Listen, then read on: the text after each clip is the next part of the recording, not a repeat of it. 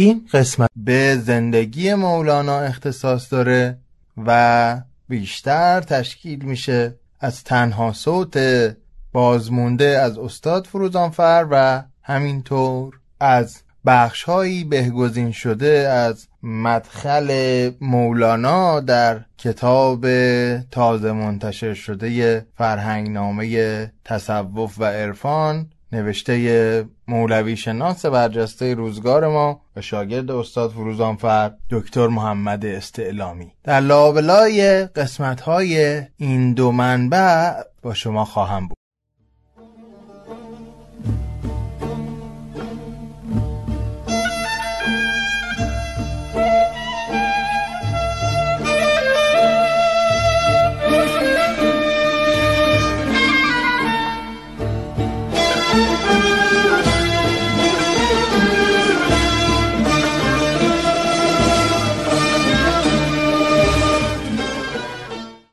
با اعتراف به عدم قابلیت و کمایگی سخنی چند درباره مثنوی شریف خواهم گفت.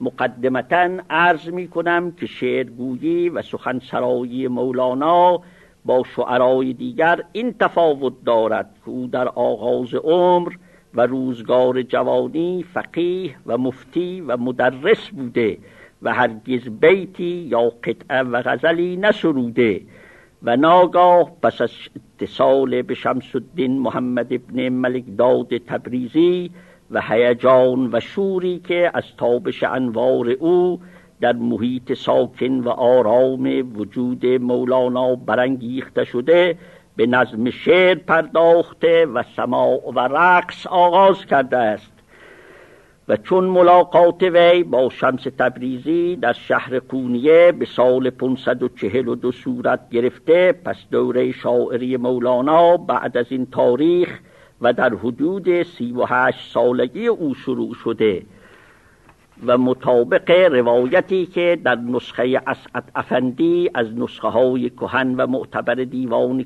کبیر قید شده، نخستین غزلی که فرمود غزلی است که مصرع اول آن این است: آه از آن رخسار برقنداز خوشمه پاره ای. چنان که آخرین غزل وی به نص شمس الدین افلاکی که با سلطان ولد فرزند مولانا معاصر بوده و کتابی مفصل و مبسوط در شرح احوال مولانا و پدر و یاران گزین وی تألیف کرده، غزلی است که در شب آخر زندگی، یعنی شب 5 ماه جمادی الاخره سال 672 به نظم آورده و مطلعش این است: رو سر بنه به بالین، تنها مرا رها کن، ترک من خراب شبگرد مبتلا کن. و بنابراین دوره شاعری او تقریباً 30 سال می شود. بخش پر اطلاع و جذابی که شنیدید و یک سرآغاز فروتنانه داشت، ظاهراً تنها صوت باقی مانده از بزرگترین مثنوی پژوه و مولانا شناس روزگار ما، استاد بدیع‌الزمان فروزانفر است. همه بزرگی ایشون البته باعث نمیشه که ما در کنار سخنان و یافته ها و نکات ایشون نخواهیم به مراجع دیگر و تازه تر نگاه بکنیم و همونطور که در شرح و گزارش ابیات مثنوی به دیگر شروح نظر کردیم و در کنار شرح ایشون قرار دادیم، اینجا و همین نکته این سوال رو هم میخوام سرآغاز این شماره و این پادکست قرار بدم که به مولانا اختصاص داره. سوال این است: آیا مولانا با دیدن شمس شاعر شد؟ منبع تازه انتشار یافته‌ای که پیشتر هم بهش اشاره کردم، فرهنگنامه تصوف و عرفان از دکتر محمد استعلامی، جدیدترین منبع در بین اون جدید هاست. اینجا و به عمد و برای مقایسه رویکرد ایشون با رویکرد استاد فروزانفر جوابشون به این پرسش رو میشنویم و بعد سیری در زندگی مولانا رو ادامه خواهیم داد. ایشون تقریبا در انتهای اون بخش زندگی نامه مدخل مولانا جلال الدین از فرهنگنامه چنین میگند: چند پرسش دیگر. از سرگذشت مولانا پس از آنچه با نقل و نقد روایات و برداشت از قرائن در دسترس گفته شد، چند پرسش دیگر به ذهن می‌گذرد که باید آنها را پاسخ داد. مولانا گفته بود که در خاندان او شعر گفتن و ساز و سرود و سماعی که شمس بر زندگی او و یارانش افزود سابقه نداشته. اما آیا میتوان گفت که سراینده آن غزلهای پرشور دیوان شمس تا آن روز تجربه ای از شاعری نداشته باشد؟ مولانا بسیاری از آثار ادب فارسی پیش از خود را خوانده بود، با ادب عرب هم آشنایی داشت و در آنچه از او بر جای مانده یک بیت را هم نمیتوان گفت که در سالهای بلخ و در سالهای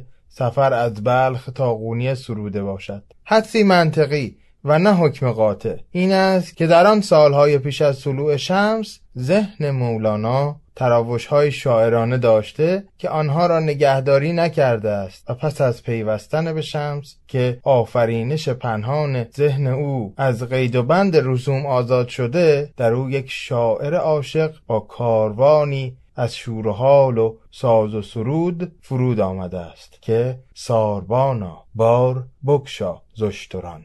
تفاوت ظریفی که توی این نگاه استاد استعلامی با استادشون استاد فروزانفر وجود داره در همین نوعی تردید و احتیاط در کنار نگاه منطقی است. اولا میگن حدس منطقی و نه حکم قاطع. دوم اینکه پیش زمینه‌های شاعرانه دانستن ذهن مولانا رو هم به دقت ذکر میکنن و سوم آنگونه به مولانا نگاه میکنند که از جنبه قدسی فاصله داره و یک انسان بزرگ هست مولانا، یک کاملا انسان، ریش و پیش از این که انسان کامل هم باشه یا نباشه. این لحن و این صدا و این نوع احتیاط ها و نتیجه گیری ها و ارجاع ها در سرتاسر این فرهنگنامه فراوان هست. نکته دیگر این است که خطابه استاد فروزانفر حول مثنوی میگرده و ایشون میگن با توجه به پیشرفت تحقیقات مولوی پژوهان سر اون رو ندارند که درباره سوانح احوال مولانا زیاد صحبت بکنن. در نتیجه یک قسمت دیگه از فرمایش ایشون رو هم به جای خودش خواهیم شنید، ولی دستمایه اصلی ما فرهنگنامه خواهد بود که در 10 قسمت و با روایت هدا ناصح بهگزینی از بخش زندگی نامه مدخل مربوطه رو میشنویم که مزین شده به موسیقی های خاطر انگیز مرتبط با مولانا و اشعارش و مشخصاتشون رو میتونید در کانال تلگرام ما هم پیدا بکنید.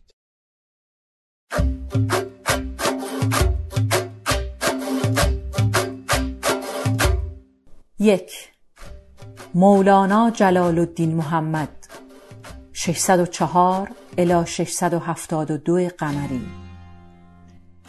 جلال الدین محمد فرزند بهاءالدین محمد ابن حسین بلخی در تاریخ تصوف ایران و در تاریخ ادب فارسی نادره است که هرچه درباره او بگوییم و بنویسیم ناگفته و نانوشته بیش از آن است. واژه‌هایی مانند عالم، فقیه، واعظ، مفسر، مدرس، محقق، متفکر، شاعر، صوفی و عارف هیچ یک تصویر جامعیت شخصیت او نیست و در زندگی پربار او گویی همه مریدان و دوستداران هم خطابی جامعتر از واژه مولانا، یعنی بزرگ ما، سرور ما را برای او مناسب ندیدند و با خلاصه کردن همه اوصاف او در واژه مولانا گویی همه آن اوصاف دیگر را هم بر زبان می آوردند.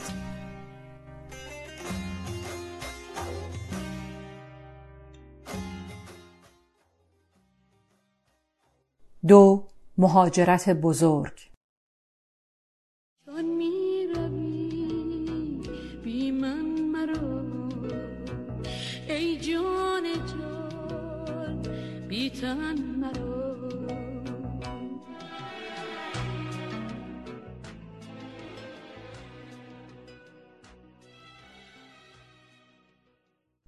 بهاءالدین محمد مشهور به بهاءالدین ولد در بلخ واعظی سرشناس بوده که شهرت او به شهرهای دیگر خراسان بزرگ می رسیده و سخنان او که گاه با لطایف کلام صوفیان همراه بوده بر دل مشتاقان می نشسته است. فرزند او جلال الدین محمد مولانای خردسال آن روزگار ولادت 6 ربیع الاول سال 604 قمری با پدر در سفر بوده است و گاه در سخن او به خاطری از آن سفرها بر می‌خوریم.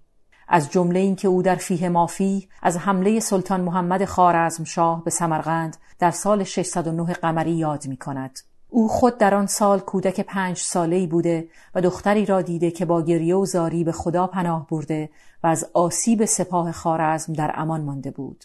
اما سفر بهاءالدین ولد و خانواده او از بلخ هنگامی آغاز شده که به تقریب 10 سال از مرگ فخر رازی می‌گذشته و پادشاه خوارزم هم در آن سالها نگران هجوم ترکان آسیای میانه بوده است که زمینه آن را بی تدبیری خود او فراهم کرده بود. در چنان احوالی سفر بهاءالدین ولد میتواند تنها به قصد زیارت کعبه آغاز شده باشد و نه از کینه فخر رازی یا از بیم سلطان خوارزم. با این فرض معقول پس از انجام فریضه حج با خبر ویرانی و بیسامانی خراسان او بازگشت به خراسان را ناممکن و مهاجرت به ولایت دیگر را به صلاح خود و خانواده خود دیده است. آن روزها برای فرهیختگانی که از برابر سپاه مغول جان به در برده بودند، آسیای صغیر و حمایت سلجوقیان آن دیار امیدی بوده که بسیاری از فرزانگان آواره را از خراسان و عراق و از حجاز و شام و ولایات دیگر به قونیه می‌خوانده است. 3. در نیشابور.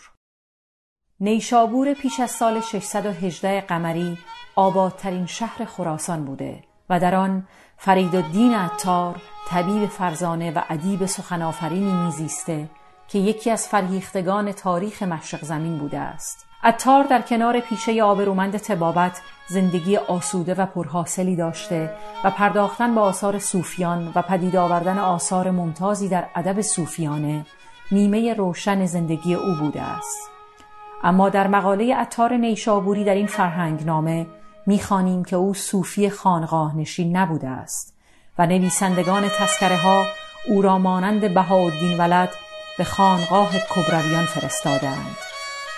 اگر راویان از دیدار بهاء ولد و مولانا با عطار سخن گفتند، چون این دیداری پیش از ویرانی نیشابور و کشته شدن عطار در سال 618 قمری میتواند واقع شده باشد.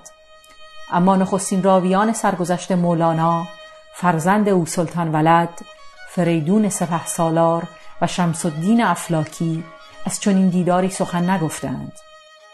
بیش از 2 قرن پس از مولانا، دولتشاه در تذکرة الشعراء و جامی در نفحات الانس چنین دیداری را گزارش کردند و خلاصه روایت آنها این است که عطار از حضور بهاء ولد در نیشابور آگاه شد و به دیدار او رفت و اسرارنامه خود را به مولانای جوان هدیه کرد و به بهاءالدین ولد گفت زود باشد که این پسر تو آتش در سوختگان عالم زند، که همین کرامت و پیشگویی با ذهنیت فرهیخته عطار هیچ مناسبتی ندارد و اعتبار روایت را زیر سوال میبرد. در تاریخی که این روایت نوشته می شود به تقریب 250 سال از روزگار عطار گذشته و در این 250 سال هیچ کس از چنان دیداری سخن نگفته است. اما آنچه تخیل کسانی چون دولتشاه و جامی را به روایت بدل می کند، وجود زمینه مناسبی در این واقعیت است که مولانا به سخن سنایی و عطار توجه دارد و خاص از اسرارنامه عطار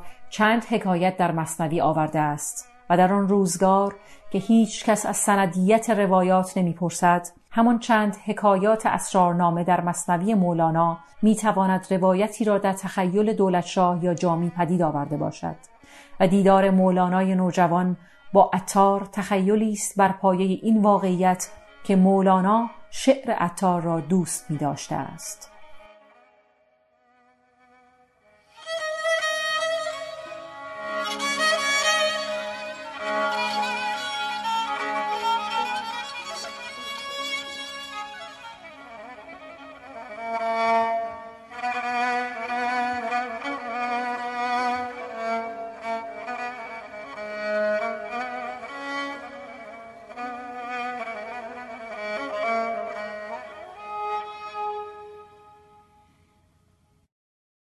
4. از حجاز تا قونیه.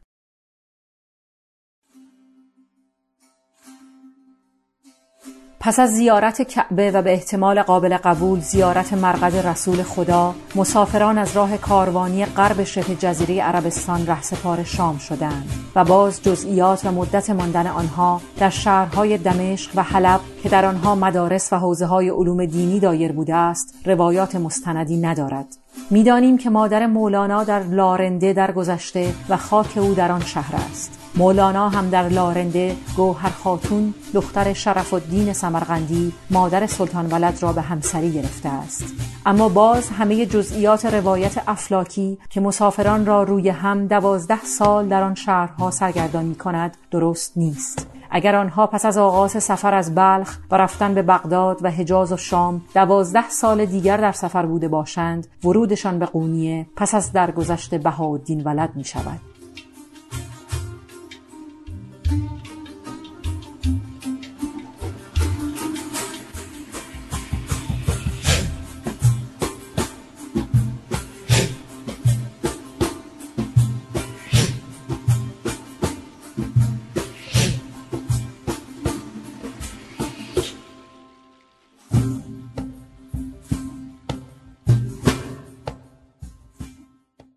پنج. رو چو برهان محقق نور شو. همه خفتند و من دل شده را خواب نبود.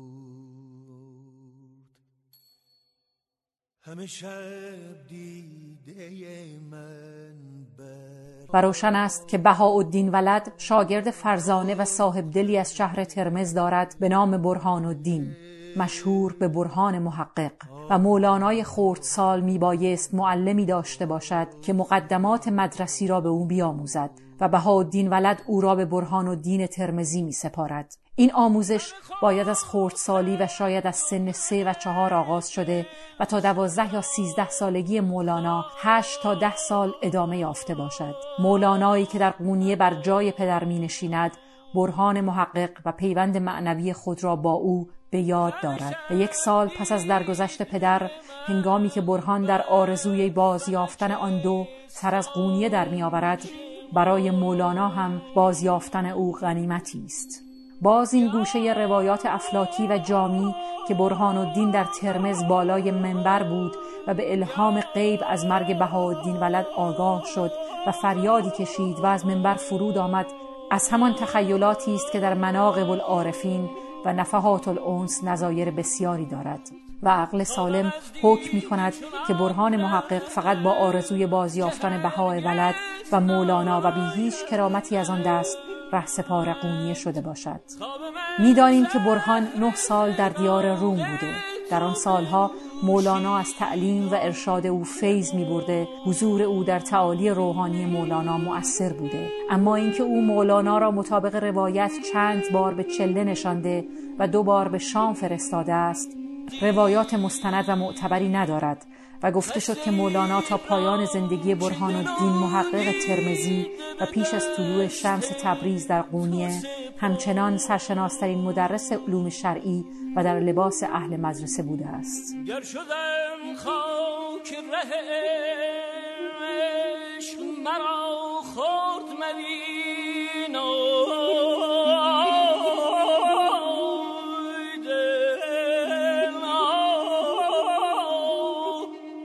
آنچه کوبد در وصل تو کجا باشد خود.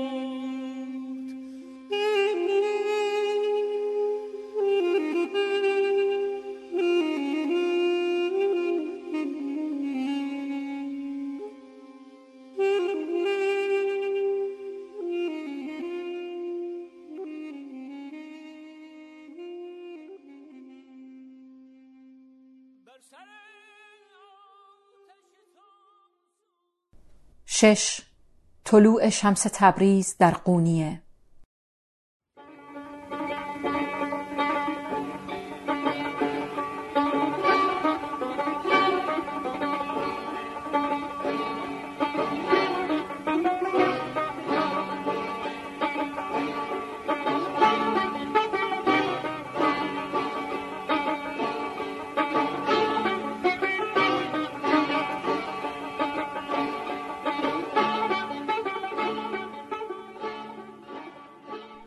چند روزی پیش از شنبه 26 جمادی الاخری سال 642 قمری، شمس الدین محمد ابن علی تبریزی، درویش غریبی که پاسخ پرسش‌های ذهن کنجکاو خود را در زادگاه خود نیافته و در جستجوی کسی متفاوت با دیگران شهر به شهر سفر کرده بود، در یکی از کاروانسراهای قونیه، سرای برنج فروشان یا سرای شکر فروشان، در کسوت بازرگانی ناشناس حجره‌ای می‌گیرد و چند روزی گوش می‌خواباند تا از پیشوایان شریعت یا طریقت کسی را که شهرت و محبوبیت بیشتری دارد پیدا کند و چنان که در شهرهای دیگر آن مشهور و محبوب را با پرسش‌های متفاوت خود بیازماید. او چند روزی میماند و میشنود که مردی از بلخ به نام جلال الدین محمد، مدرس چند مدرسه و گرمی بازار او چنان است که دیگران را به رشک آورده و شمس هدفی برای مرد آزمایی پیدا می کند. به یاد داشته باشیم که مولانا هم با اینکه هنوز در کسوت اهل مدرسه است و هیچ نشانی از سلوک صوفیانه در زندگی او نیست، شاگرد پدری بوده است که گاه با سخنان اهل مدرسه نظر موافق نداشته.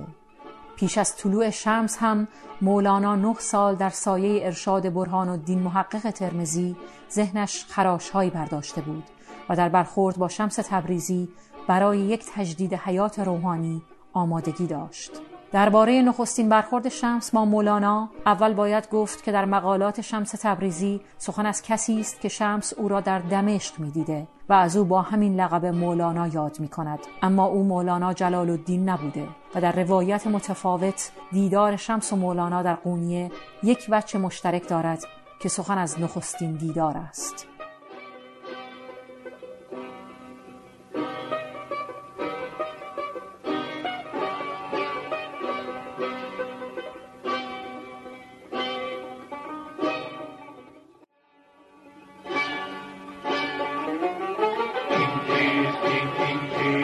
این یوسف ثانیست، این خضر است و الیاس، این مگر یا آب حیوانیست، این باغ روحانیست، این یا بزم یزدانیست، این کیست، این کیست، این باغ روحانیست، این یا بزم یزدانیست، این سرمه سپاهانیست، این یا نور سبحانیست.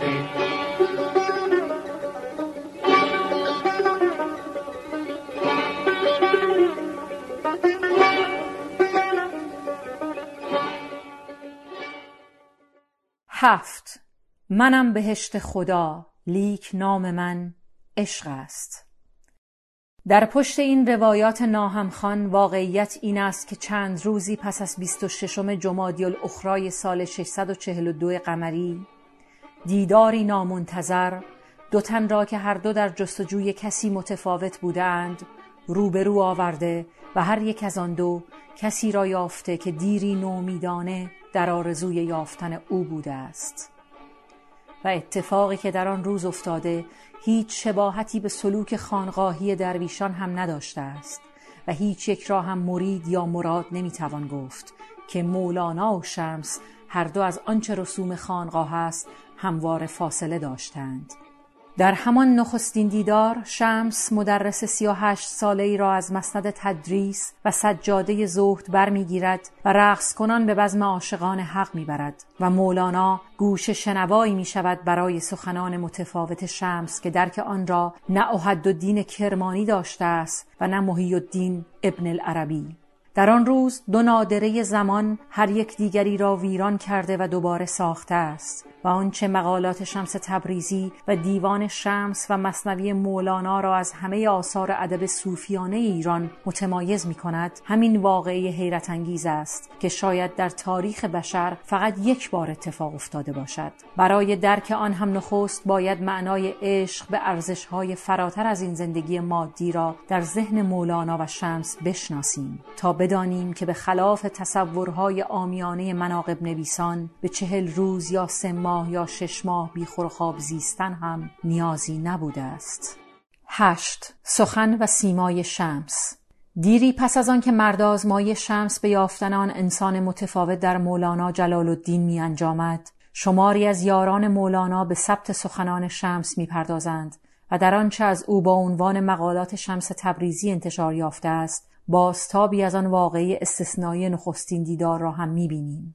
در آن سخنان پراکنده شمس دریچه دل را می‌گشاید و از نوجوانی خود می‌گوید که حتی پدرش، مردی که او را به نیکی می‌ستاید، از درک احوال فرزند ناتوان بوده است. شمس بزرگتر می‌شود، چندی پای درس اهل مدرسه و بعد با صوفیان می‌نشیند. ابوبکر تبریزی مشهور به سلباف هم گرهی از کار او نمی‌گشاید، در جستجوی کسی از جنس خود قادر به درک احوال او تا روی بدو آرد و او را قبله سازد که از خود ملول شده است. در آغاز سفر شاید خود او هم نمی‌داند آن کسی که می‌جوید چگونه کسی باید باشد، اما نخستین دیدار با مولانا آن نایافتنی را پیش چشم او می‌نشاند.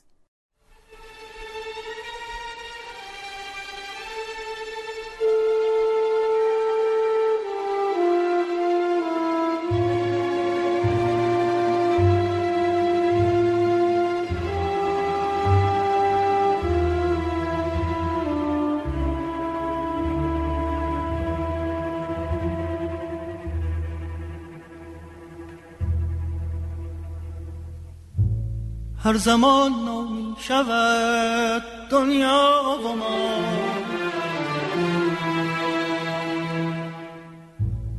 بی خبر از نو شده اندر بقا. پس تو را هر لحظه مرگ و رجعتیست، مصطفی فرمود دنیا ساعتیست. آزمودم مرگ من در زندگیست، چون رئیس این زندگی پایندگیست.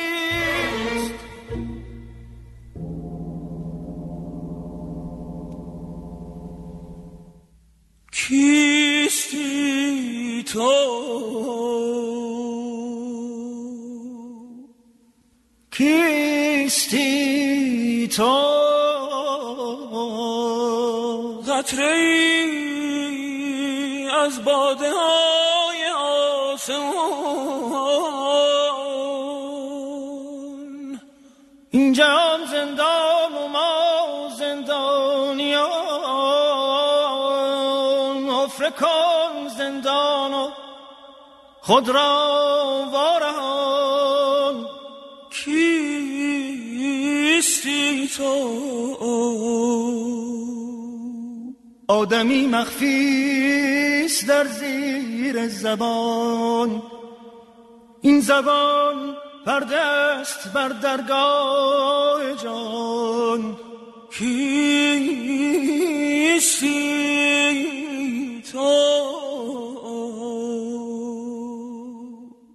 در مقالات شمس تبریزی شخصیت شمس وجوهی همانند با عارفان و فیلسوفان و شاعران و درویشان دارد و در کنار هر یک از آنها بنشیند غریب است و از آنها نیست و پنهان زیستن در کاروانسرای قونیه هم بازتاب همین غربت است. در آن کنج کاروانسرای می باشیدم. آن فلان گفت به خانقاه نیایی؟ گفتم من خود را مستحق خانقاه نمی بینم. این خانقاه جهت آن قوم کردند که ایشان را پروای پختن و حاصل کردن نباشد. گفت مدرسه نیایی؟ گفتم من آن نیستم که بحث توانم کردن. اگر تحت لفظ بحث کنم آن را نشاید که بحث کنم و اگر به زبان خود چنان که من می اندیشم بحث کنم بخندند و تکفیر کنند و به کفر نسبت کنند. من غریبم و غریب را کاروانسرا لایق است. باز بگویم که رابطه مولانا و شمس هیچ شباهتی به سلوک خانقاهی ندارد و آن دو نه پیر یکدیگرند و نه مرید یکدیگر. هر دو چون دیوژن روز روشن چراغ برگرفتند که از دیو و دد ملولم و انسانم آرزوست. 9. بروید ای حریفان بکشید یار ما را. بیگمان مولانا و شمس چندی و نه چند ماه به خلوت نشستند تا آنچه را در مدرسه نمیتوان گفت با یکدیگر بگویند و بدانند که راهشان نه از مدرسه میگذرد و نه از خانقاه، اما به جهانی فراتر از این دنیای خور و خواب و خشم و شهوت میرسد. مولانا از کرسی تدریس و سجاده زهد برخاسته بود تا دست بیفشاند و پای بکوبد، غزلهای شورانگیز بخواند و خدا را در فریادهایی بجوید که به تمامی از دل برخاسته بود. اما در قونیه چه می‌گذشت؟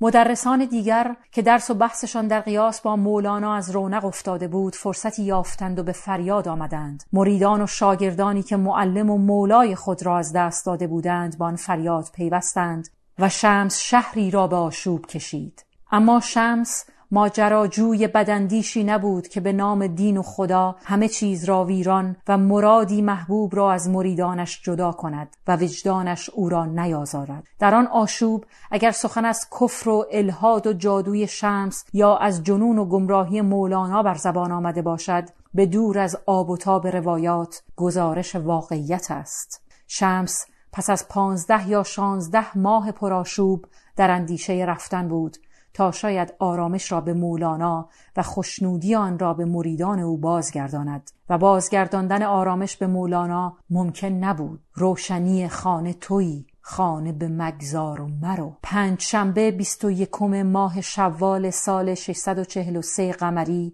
شمس بی خبر از قونیه می رود و نمی گوید که به کجا می رود. روشن است که با رفتن او آن شور عاشقانه مولانا بالا میگیرد و غزلهای پرشورتری از جان و دل او میجوشد، اما نبودن شمس بیش و کم راهی باز میگذارد که یاران بار دیگر مولانا را در حلقه محبت بگیرند، به سماع او بپیوندند و درس تازه آغاز شود که در آن مفتی عشق همه را به سماع میخواند و این متعصبان شهر را بیشتر کلافه میکند و مولانا از این مقتضای شرایط بیمی ندارد و دلتنگ نیست. جستجوی شمس دیری بی حاصل میماند. کجا رفتی که پیدا نیست گردت؟ زهی پرخون رهی کین بار رفتی. پس از چندی از دمشق خبر میرسد که به شام است شمس تبریزی. به تقریب تا 1 سال پیامها و نامه‌های مولانا شمس را باز نمیگرداند و مولانا سلطان ولد را با وجوهی برای هزینه سفر به دمشق روانه می کند. نمیدانیم که فرزند مولانا چند ماه در سفر بوده است تا شمس را به قونیه بازگرداند. در سخنان بر جای مانده از شمس از او میشنویم که بازگشتن به قونیه را آسان نپذیرفته و پس از موافقت هم با سلطان ولد قرار او این بوده است که راه درازی را پیاده بپیمایند. شمس سخن از بازگشت از حلب گفته است، اما سلطان ولد میگوید بازگشت از دمشق جانب روم. گزارش روشن این رفتن و بازگشتن را هم بی آب و تاب راویان در ولدنامه او باید خواند و در برداشت‌های منطقی استاد فروزانفر در زندگی مولانا جلال الدین محمد مشهور به مولوی.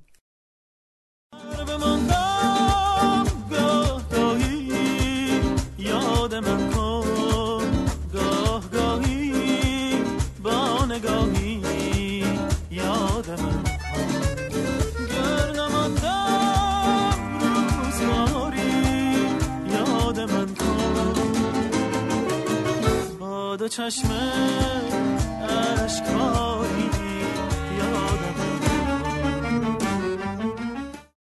10. بوی گل را از که جوییم؟ از گلاب. بار اول که شمس از قونیه رفته بود او را در دمشق یافتند و او از دمشق یا حلب به قونیه آمد. گویا مولانا خود به امید بازیافتن شمس به شام رفته و سخن از 2 سفر است که شاید فراغت از آشوب قونیه بوده و اندوه فراق شمس را هم تسکین می‌داده است. در دیوان شمس اشاره مولانا به دمشق در چند غزل هر یک می‌تواند اشاره به سفر اول یا سفر دوم شمس باشد. آنچه این سفر یا این 2 سفر را به واقعیت نزدیک می‌نماید تصویری است که سلطان ولد از برخورد مردم شام با احوال مولانا به دست می‌دهد که با همه شیفتگی به شخص مولانا از عشق او به شمس در شگفت بودند که شمس در چشم آنها یکی از گمنامان عوام بوده و مرتبه‌ای نداشته است که مولانای روم چنان دیوانه او شود. سخن کوتاه که سفر یا 2 سفر شام مولانا را به شمس نمیرساند و بازگشت به قونیه هم با این پرسش روبروست که او در بازگشت با آشوبی که میتواند دوام یابد چه خواهد کرد. اما صلابت شخصیت مولانا پذیرفتن واقعیت و تجدید حیات دیگری را ممکن میسازد. مولانا به حلقه مریدان بسیار خود برمیگردد و بیان که در مدرسه پنبه فروشان یا مدرسه دیگر حضور یابد خانه خود را به مدرسه متفاوت بدل می کند و روشن است که درس او دیگر فقه و حدیث و تفسیر نیست، اما از همه این مباحث اهل مدرسه بهره دارد. در این بازگشت گویی مولانا شمس را در ضمیر خود باز آفریده و از زبان او سخن میگوید و درس او بیشتر با حقایقی آمیخته است که پیش از آن او و پدرش گاه به آن می پرداختند. از سال 642 تا حدود سال 657 یا 662 طبع مولانا به نظم مثنوی رغبت ننموده و مدت 15 یا 20 سال تنها به سرودن غزل و دیگر انواع شعر می پرداخته است.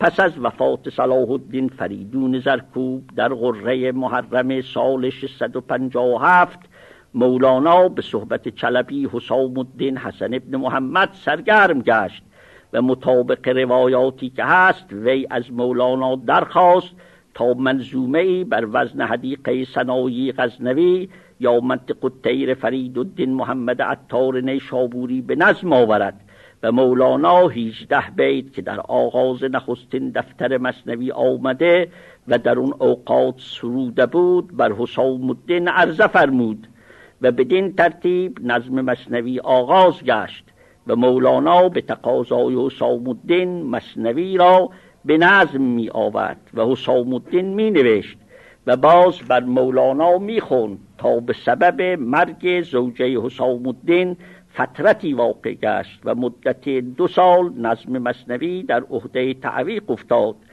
تا آنکه حسام الدین فراغی حاصل کرد و تقاضا را از سر گرفت و مولانا به نظم دفتر دوم شروع فرمود و مرتباً تا پایان دفتر 6 به نظم مثنوی اشتغال داشت. مولاناخانی مثنوی معنوی. آنچه شنیدید کوششی بود در مرور بر زندگی مولانا در 19مین اپیزود از پادکست مولاناخانی که سرآغاز فصل دومش هم هست. در پایان این قسمت چند سپاس وظیفه منه. اول از شما شنوندگان و مخاطبانی که پرمهر و خطاپوش ما رو همراهی کردید و امیدواریم که همراهی شما رو از این به بعد هم داشته باشیم. دوم از استاد محمد استعلامی که وقتی من باهاشون مطرح کردم که میخوام بخشهایی از مدخل مولانا جلال الدین رو در اپیزود ویژه خودم بگذارم با عنایت همیشگی محبت کردند و محتوای اون رو به من رسوندند تا بتونم در کوتاه‌ترین زمان بیشترین استفاده رو ازش ببرم. سوم بنفشه طاهریان به واسطه تمام جد و جهدی که در این مدت با ما داشته است و همراهی گشاد دستانش در کنار هدا ناصح یار تازه مولاناخانی که گزیده خوانی بخشایی از مدخل فرهنگ نامه تصوف و عرفان لطف او و با صدای او. امیدوارم این قسمت مورد توجه و استفاده شما قرار بگیره. از قسمت 20 به ادامه داستان‌های مثنوی می‌پردازیم و به زودی با پرداختن به آثار مولانا در قالب یک اپیزود ویژه دیگر در خدمت شما خواهیم بود. تا 2 هفته بعد و شماره دیگری از پادکست مولاناخانی، جان آباد و خاطر آزاد رو براتون آرزو می‌کنم.